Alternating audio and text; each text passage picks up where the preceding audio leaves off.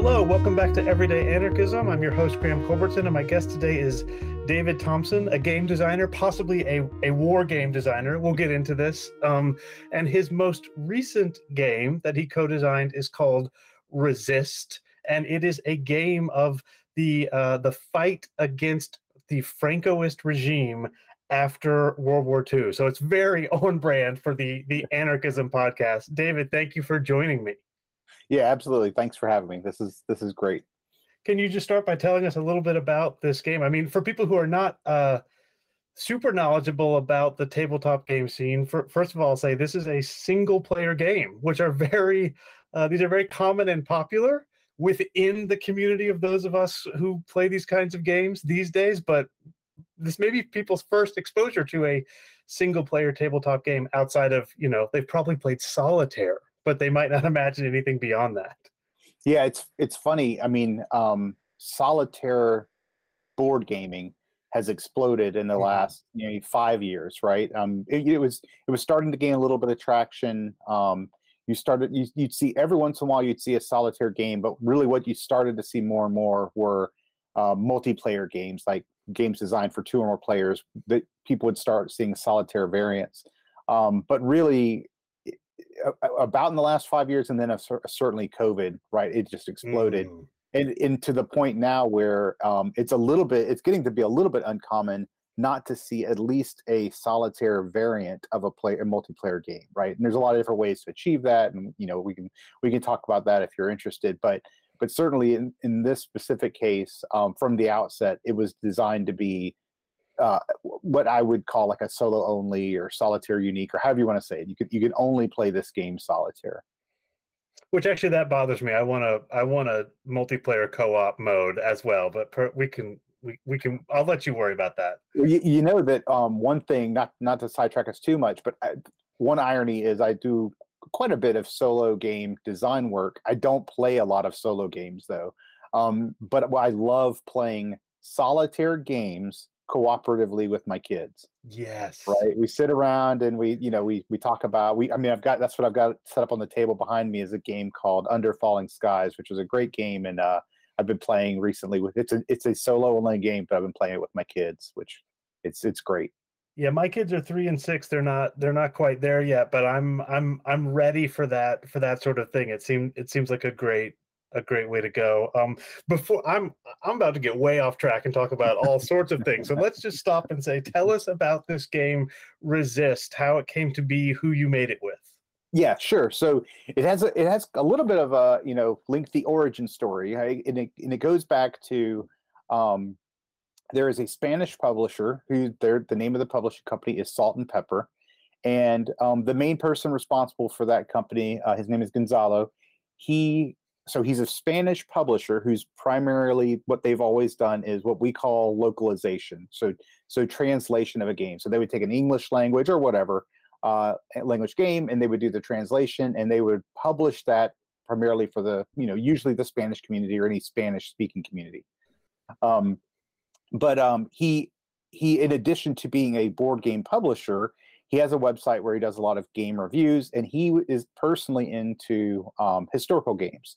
And so he had played some of my other historical games, really liked them a lot. And so he reached out and said, hey, can you please design a game for me? You can design it on whatever topic you want. I just would like you to design a game, but I want like all the rights to it. Like I don't want to just be the Spanish translation. I want to do the English language, etc., because he wanted to expand from doing just beyond localizations. And this was probably a couple of years ago when he first reached out. And at the time, and still now, I'm very busy. I have a day job that's not board game design, right? So board game design is sort of like my second job / hobby. And I had a bunch of projects on contract and stuff. And I said, hey, I'd love to. Sounds great, but I'm super busy. And we every once in a while he'd reach out and say, hey, do you have some time? And finally, there was in my schedule, like a very small window of opportunity popped up, and I said, hey, I have a little bit of time, and I reached out to my 2 main design partners. And so that's Trevor Benjamin, who I've designed a lot of games with in the past 5 or 6 years, and then Roger Tankersley, who I've started working with more recently, but I know from my day job, and we've been friends for a long time. And so I reached out to them and I said, hey, this publisher sounds like a really good guy. He's asking us to design this game. We have total freedom to design about whatever we want. And in my mind, I knew he liked historical topics, and it's a Spanish publisher, so I thought it made sense to pay homage to that. And so I started brainstorming, what would be a good topic with that combination. And there are a couple of things that came to mind. One is a unit in World War II was called La Nueve, and they were a Spanish unit that was integrated with a French unit that was partially, they operated in North Africa some, but they were there at the liberation of Paris. And so I said, oh, that's maybe one thing that I'd like to look into. But the other one, and this is what Resist is about, was the Spanish Maquis. And so, when people think of the word Maquis, if they're a geek, they might think of Star Trek Deep Space Nine. Is that what you're going to say? Yeah, that was. So you might think of Star Trek, but Star Trek, where did Star Trek get Maquis from? So Star Trek got Maquis from the French Maquis, right? So when people think of historically the Maquis, they were French resistance fighters. What most people don't know, even if you do know about them, is that there, in addition to the French Maquis, there was the Spanish Maquis. And so we could have a multi-part podcast series about the Spanish Civil War, and we won't do that. I will do that at some point, David, on this podcast. Don't worry. You do. Yeah, with this podcast, you have to have quite a bit of time set aside for the Spanish Civil War. But for people that don't know, 1936 to 1939, very much a sort of presaging what was to come with World War II. There was the Spanish Civil War, and out of that, the Spaniards that were fighting against France. And this is a massive oversimplification, but the Spanish Republicans that were fighting against Franco were defeated, and they fled, and many of them fled to France. And in France, that's where they joined up with the French resistance, and they fought on the side of the Allies. And what they thought was, and you could understand why they would think this, hey, if we are working with the French Maquis, we're working with the British, special forces, basically, we'll fight against Germany, and when the Allies have won the day, they'll go help us liberate, our country from Franco's authoritarian rule, basically. And that did not happen. So they were basically left to themselves after World War II is over to try to go back and liberate Spain. And that's where it's right after, right as World War II is ending, is where this game begins, where the player is taking on the role essentially of sort of like the cell organizer of a small group of Spanish Maquis in their attempt to push back against Franco's forces. Okay, wonderful. Yeah, I started this podcast. I called it Everyday Anarchism because I really wanted it to be about, mutual aid in our everyday lives. I immediately found out that people wanted a lot more theory. My background is in theory, philosophy, so that was easy. And I'm just now turning the podcast more towards history. And I just recorded my first episode about the Paris Commune, and then the other just giant world historical event that is looming, that has almost not arrived yet on this podcast at all, even though this podcast is over a year old, is the Spanish Civil War. So I appreciate you just very briefly giving us the sense of what was happening. And then I will admit, I had no idea. I mean, of course, we knew that some people fled from Spain to France. I mean, that's obvious. Where else are you going to go? But the Spanish Maquis, their very existence, their participation in the French resistance, or with the French resistance, and then their battle against Franco, relatively short-lived battle against Franco afterwards. This is all new to me, David. Thank you so much for bringing this to my attention. Yeah, well, I'll tell you, it was basically new to me. I mean, I knew the basics of it, but going into this, there was some research, obviously, that we had to do to make sure that we were representing the topic with the respect it deserves, right? One aside I will mention, though, as you talk about the Paris Commune, is a good friend of mine. His name is Fred Serval. He has a YouTube channel. He does a lot of board game reviews, but he's also a game designer. and last year I think published a game called Red Flag Over Paris, which is about the Paris Commune. So it's a great 2-player game. So Okay, I'm unfamiliar with this, and I will get right on that. Thank you. Thank you, David. Oh, before we move, I want to talk a bit about the mechanics, but before we move on from that, let's talk about the art of this game because it looks great. And one of the things about the mechanics is you have these characters, these members of the resistance, and you can use them in such a way that they help sort of in the background and keep their identity secret, or you can reveal them, and that makes them in most cases stronger and more valuable, but that's the end. They leave your deck. They are no longer in the resistance. And so the cards for your the members of your cell have 2 images for each member, their hidden self and their revealed self, and they're just such striking images. It's just such a pleasure to flip them over and contemplate them.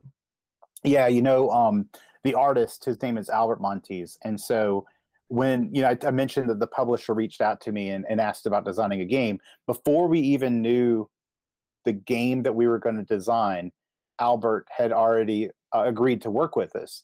And he's a Spanish artist. He comes from the comic industry in Spain. Extremely talented. He's I think won an Eisner, which in the comic book world is essentially like the top, the top level that you can reach. His art's amazing, and I knew him from his work on the graphic novel adaptation of Slaughterhouse-Five, which is, of course, an amazing piece of work. So it was a huge honor for me, and I've been super blessed in many ways with many of the artists I worked on. But of course, it was always a joke when myself and the 2 co-designers, Trevor and Roger, we would be, getting together and talking about the game design and stuff. And we're like, people are going to buy this game because it's absolutely gorgeous. And they're going to be like, well, the game's not very good, but the art's amazing. That was our fear all along, right? but no, back to your comment about the character design. So to give people a sense of what you're talking about, that you sort of have this horizontally, like if you take a normal card and you turn it on its side, so it's sort of a horizontal view, and you've got this one, the left side is, as you say, the Maquis member is they're acting covertly. So you might have something like, the baker, right, in his bakery shop, and he's just going about his day and he's covertly collecting information on the Francoists or something. But then if he's revealed, quote unquote revealed, what it is he's overtly fighting back against the Francoists, which means that, and it, you can kind of view it in a couple of different ways. Is he being captured? Is he fleeing? In game terms, when you reveal yourself like that, the idea is that you have to now flee from Franco's forces. You can no longer be an active member of the resistance. But the actual process to get us there was that, myself and Roger and Trevor would get together and we would talk in generalities, but Roger would go off and he really led a lot of the thematic development of the game. And so he would come up with, the baker, right? He would come up with the sort of the hidden side and the revealed side.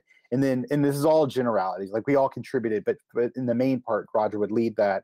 And then usually I would take those thematic concepts and I would just develop like the gameplay piece around that. And then Trevor was there to basically turn everything into a good game, to refine it and make an okay game a good game. But Roger, one of the other things that Roger did is essentially what we would call an art brief, which is to say he would write about a sentence or so to describe that. And we turned all of that over to Albert, and we never said, we said, hey, here's some ideas. Feel free to take this and change it up or whatever. But he essentially was able to transform about a sentence description into these amazingly evocative pieces of art that tell a great story. And the only thing you have to know is 2 pieces of art, the name of the person and their in-game abilities. And somehow that's able to convey this amazing story. So yeah, super, super talented artist. And we're really lucky to have been able to work with them on it. Yeah, one of the projects I'm working on right now, so I teach in the English department at UNC Chapel Hill, and we're developing a minor in critical game studies. And I'm working on this concept of narrative in tabletop games. There's obviously, Dungeons and Dragons obviously is the OG in terms of an explicit narrative, but I'm very interested in the way that Euro style games and other games that are less obviously narrative create narratives. And one thing I've been struck with, David, both in Resist but in your game Undaunted, is the way that you set these things up as campaigns. And there's a number of different ways that you can play Resist. I should stop and let you just describe how you play Resist. But before I do that, I'll say there's, once you figure out how to play Resist, you have also provided a number of ways to play Resist in a way that lets you simulate a historical narrative, which I found, totally striking and unusual. Usually if you're playing a game like Dominion or something, I suppose you can make a narrative in your head of what your kingdom is like, but boy, is the player doing a lot of that work. You've provided a lot more framework or scaffolding for that narrative, but then also lots of room for the player to imagine how they are, organizing this resistance cell and what they're doing and how they are fighting Franco's forces. Yeah, it's a really interesting challenge, right? Like there's also, as you say, there's all sorts of different ways to approach narrative, right? You can have the least narrative, like super abstract game, like something like Dominion, like you say, where it's you have some mechanisms and some art, but you don't even really know what's going on. And if you want there to be a narrative, you're asking the player really, really hard to build that narrative out. Or something as a role-playing game, but probably more would be something like a board game dungeon crawl where you're reading like a page of text before you go into it, right? Where it's just, there's really, you're not asking the player to do anything. You're providing pretty much the entire narrative to the player. And so I would say that Resist, obviously, it's somewhere in the middle of the spectrum. And hopefully what you're able to do, other than just the little bit of context that's provided in the rules, is provide, like you said, the scaffolding to allow for, I guess maybe what you call emergent narrative, right? Where the player doesn't have to struggle to see the story that you're trying to provide for them. Now, that's not to say the game absolutely functions if a player goes in there and all they do is look at the numbers and read the text. They can play the game. They can ignore all the stuff around them, right? But hopefully the game allows the player to almost subconsciously fill in the blanks there for the narrative, right, and build that story. Yeah, I now want to. Obviously, games thrive on YouTube because you can see what someone is doing. But if you could just take a second and explain to people how the game is played. I know it's going to be way harder on a podcast than it would be in a YouTube video, but just so they can get a sense of it. Sure. Yeah. I mean, if people are listening that have never played what we call like either like a hobby board game or a modern day board game or whatever, almost everybody, as you said, has probably played the game Solitaire, right? So card game, you're playing by yourself, you're just trying to go through the motions of doing something. I guess at its most basic level, Resist is kind of like that. It is literally a card game that you're playing Solitaire. What you do in Resist is there is a deck of 24 Maquis, members of the Maquis. You're going to play with 12 of them to start with, and there's 12 more that are available to you through the course of the game. And so that's one bit, right? You've got your Maquis that you're going to be using. The goal of the game for them is to go on these missions to try to accomplish whatever the mission itself is and defeat enemies on the missions. And through doing that, you're able to do things like recruit new Maquis. You're able to, defeat Franco's forces, etc. Right? So you'll go on a mission, you'll accomplish it to some degree, and you'll continue on. Now, one of the things that's very, I think, I don't know if it's unique, but it's certainly unusual about Resist is the base game. So we can talk about the sort of the scenarios in the campaign later if we want. But the base game has this premise where you are never going to be stronger than you are at the very beginning of the game. Mm-hmm. You start out with 12 Maquis, and you are going to lose them over time, right? It's how you manage them is really one of the key parts of the game that runs the full course of the game. And so you're trying to keep them with you as long as possible. There's this constant pull to want to what we were talking about, reveal them for their stronger power. And so in order to accomplish a mission, you might have to reveal them but then they now leave your deck. And so your deck becomes weaker because you've now lost them. And so you're going to fight that tension throughout the entire game. Well, really what's interesting about the game is you decide when it ends. Now, there are some obvious, there are some immediate loss conditions, but you kind of control how likely those are to happen to a degree. And so the entirety of the game essentially comes down to this almost like one big press your luck. You know, do you want to keep on and take on another mission? And you get to decide whether you want to or not based on whether you think you can accomplish it. And at that point, once you've decided, okay, we're not gonna continue on, the game's over, and how well you've done dictates, you know, did you win? Did you take a draw? And one of the very unusual things about this game is unless you have one of those immediate loss conditions, the worst you can ever do in the game is draw. You could draw with the game. And so that's basically representing that within a resistance cell, like what we're modeling here, they control their own destiny, right? They how long were they willing to hold out? But the other thing that the game conveys to you is the Maquis never had a chance to liberate France. I mean, liberate Spain from. Yeah, no, that comes through very clear in the gameplay. David. It comes through very clearly. Right. So there is no such thing as quote unquote victory. You can't liberate Spain. So, you know, this sense of overwhelming odds against you, and you're fighting a lost cause but doing the best you can. Those are the emotions that we're trying to evoke in the game. Yeah, I would say that you've done a very good job. I mean, you certainly feel the attrition. In my experience, you feel the attrition as you are playing the game. And, you know, again, a story about anarchist resistance, that tends to be how it goes, right? It tends to the anarchists always lose. I mean, at least so far right. they have always lost, because there seems to be all, you know, as soon as the anarchists show up, I mean, this is what happens in the French Commune. The French and the Germans are fighting each other, and then once the people rise up, it's just like, oh, wait a second, with you know, it's time for Bismarck and the French government to team up, because if there's anarchists on the scene, everyone has to get together to kill them. So precisely as you say, like, whatever the hope was, like, oh, the Americans are gonna help us against Franco because he's a fascist. Well, when it comes time to choose between the fascists and the anarchists, the liberal democracies have a tendency to pick the side of the fascists. That's just how it goes. And of course, I have no real deep knowledge of what it's like to be a guerrilla fighter, but I imagine that this captures as much as a solitaire card game that you can play in 30 minutes captures that sense of camaraderie and resistance and accomplishment, with the clock ticking and the knowledge that the struggle is noble and also feudal, which again captures pretty much every anarchist uprising and project as has ever happened. It doesn't matter whether it's against liberal democracy, Nazis, fascists, Stalinists. All the anarchist rebellions end the same way, pretty much. Right.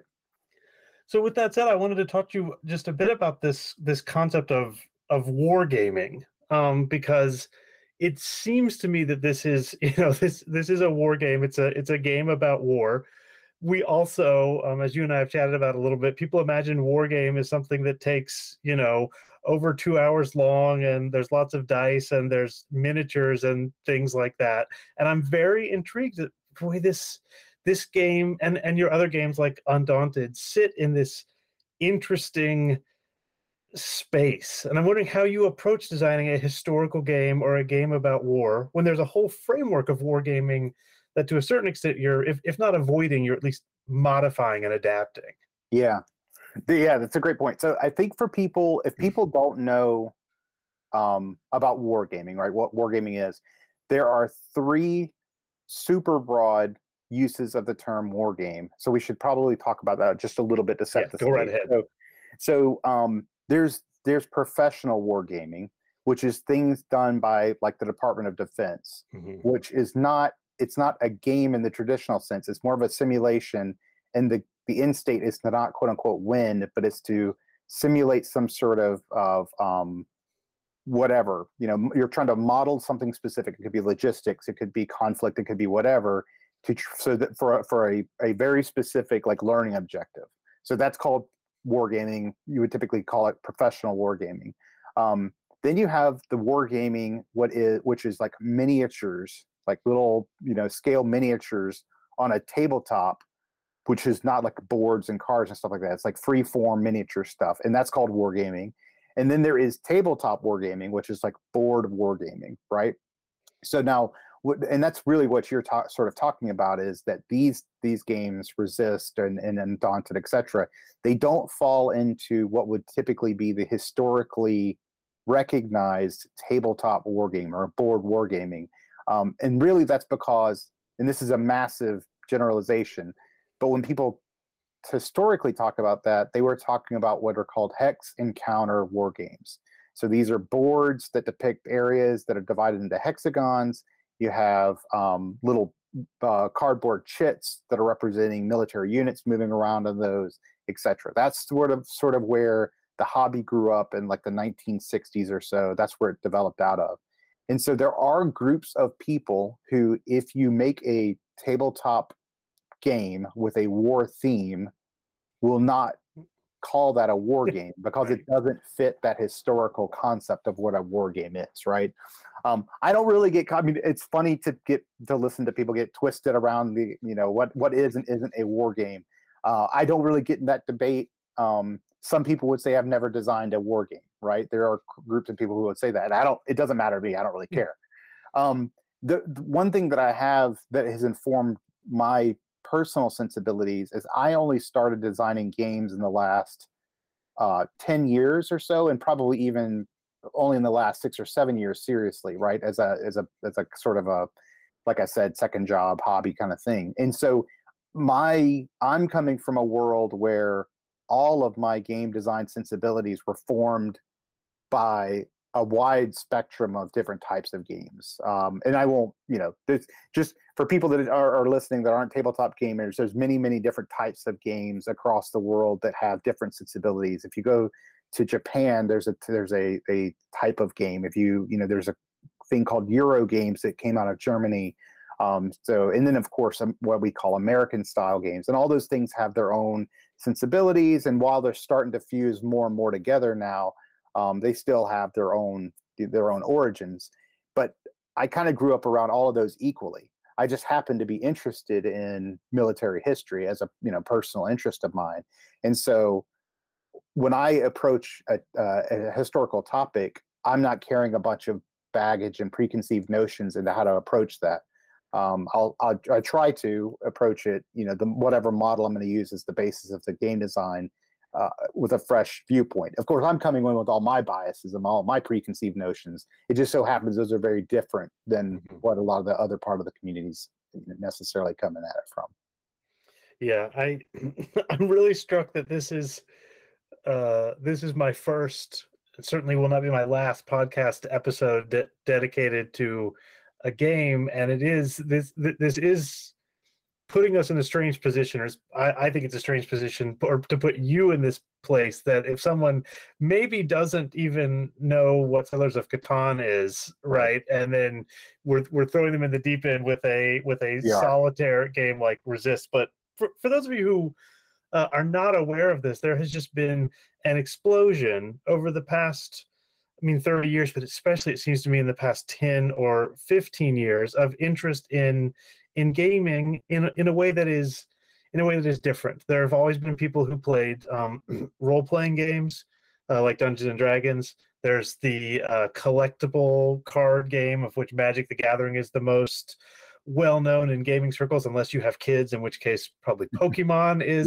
the most well-known. There's very old wargaming traditions that can be very complex and difficult. And now, if you go to a modern, what do they call them, friendly local game store, you will see all of these sorts of games there, but really things derived from this Eurogame tradition, things that you can play in 30 to 90 minutes, things that don't have to be enormous campaigns, things that theoretically someone new to the game could be pretty good at right away, but also someone could spend, decades improving their skills at the game. This is just a genre that more or less did not exist 30 or 40 years ago. I mean, if you are 50 or 60 years old, you grew up in a world in which these things just did not exist. And so if you think that you don't like tabletop games because you're not interested in Dungeons and Dragons and you don't want to spend 5 hours painting miniatures,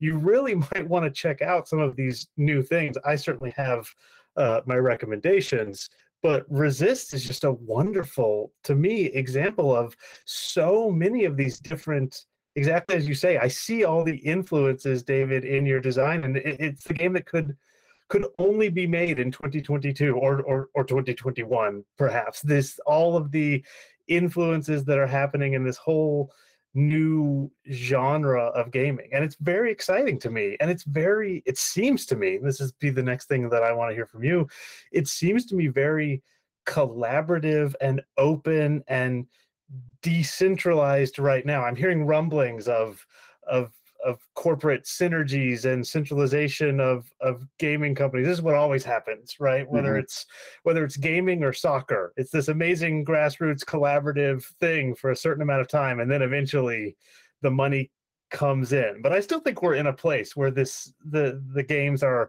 exciting and anarchist in the everyday sense of people finding community and playing and cooperating and joining in a grassroots way. Does that feel right to you still? Yeah, absolutely. I mean, so, and again, to your point, for one thing, it's all relative, right? So on one side, the tabletop gaming, and so what we're really talking about is board games and role-playing games. That industry, or whatever you want to call it, has experienced double-digit growth for like the last 5 to 10 years. So it has absolutely exploded. And most of that is because of the American market, because it's always been strong in Germany, right? It's always been, Germany and then parts of the continent, European continent, it's been strong, but it's exploded in the U.S., which has driven the industry at large. Now, having said that, it's absolutely minuscule compared to like the video game industry, right? Like everything else is. But so it's all relative. But yeah, it is absolutely exploding. Now, you're exactly right. So big picture. There have, in the last few years, there's emerged one specific company that's sort of, it's called Asmodee, and they sort of gobbled up a lot of the little ones because they see the growth. Right now, Asmodee is the board game sort of facing element of this much larger corporation, because they're themselves owned by some, I think now, Swedish equity firm, something, but it doesn't matter. The point is there has emerged this corporate sort of entity. As of right now, that hasn't seemed to be that big of a negative impact. They're still allowing all of their they have tons of studios that are largely operating, autonomously by all accounts. So that hasn't been too disruptive. But in general, the board game world is an extremely collaborative community. When you go and you talk with publishers and other designers and stuff, I can count on one hand the number of sort of like people who have this sense of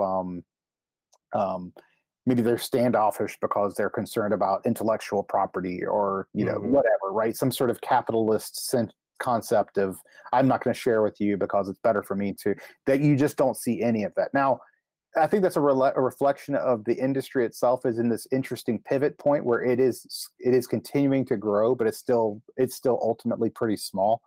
And everybody that's a game sort of creator, right? So whether you're an artist or a designer or a publisher or whatever, it's small enough that we kind of still all know each other. You're like, 2 or 3 levels removed from knowing anybody.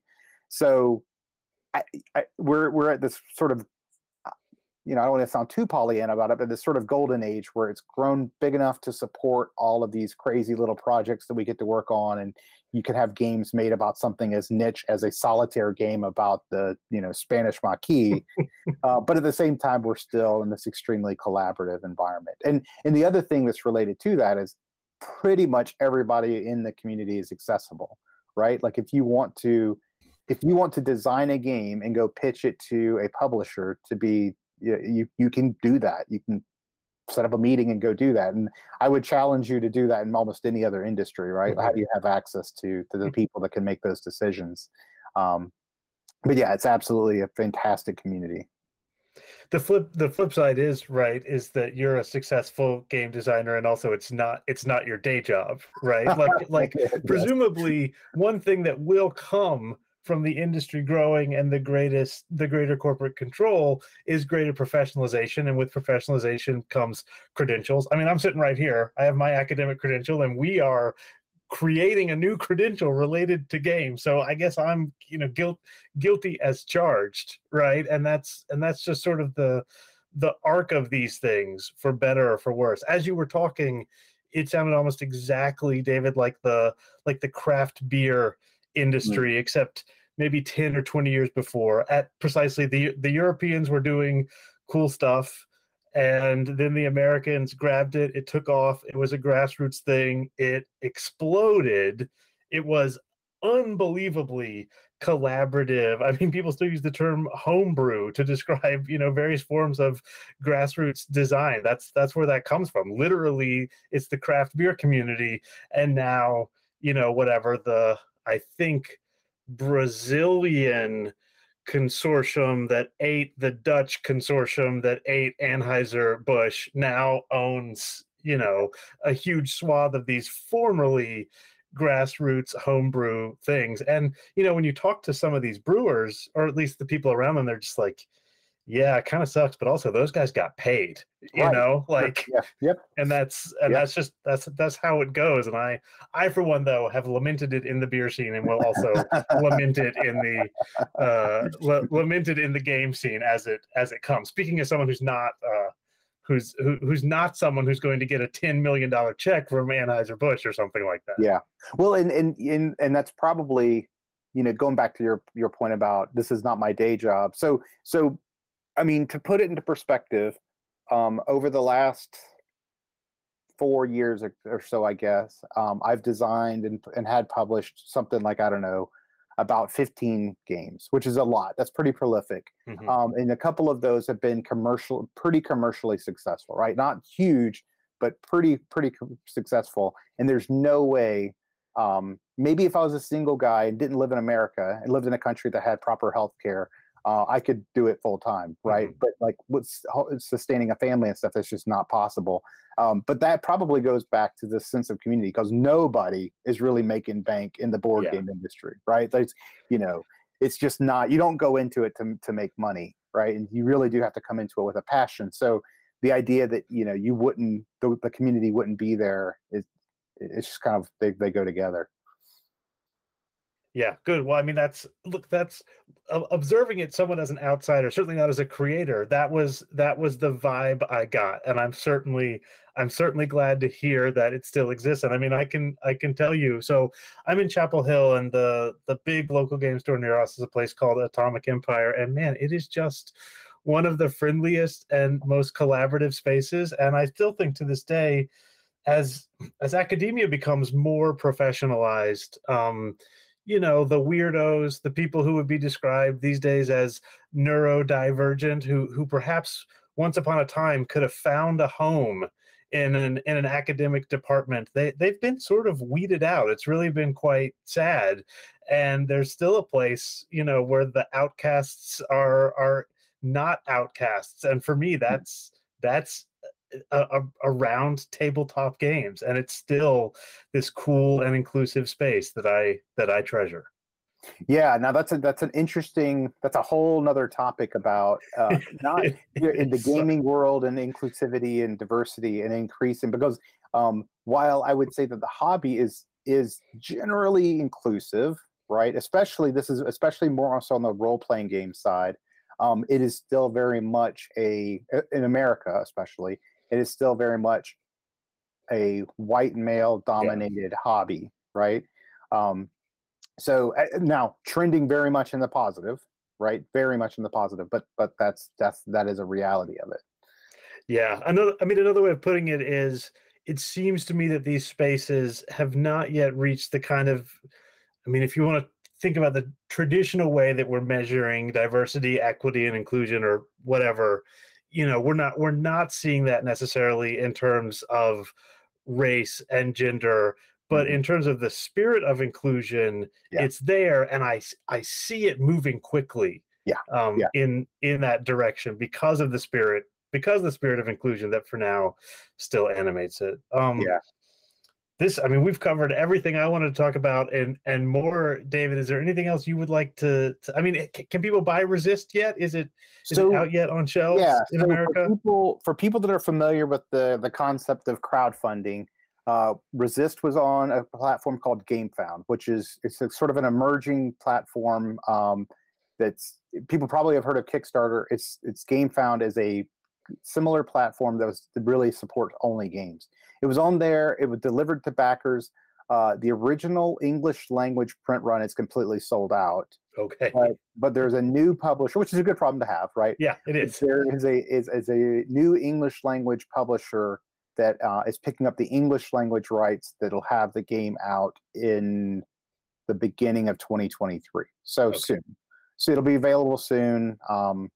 That the name of the publisher is 25th Century. If people, are interested in it, you can definitely check out their website, and you should be able to. I would assume you could pre-order it now, but for sure it'll be available soon.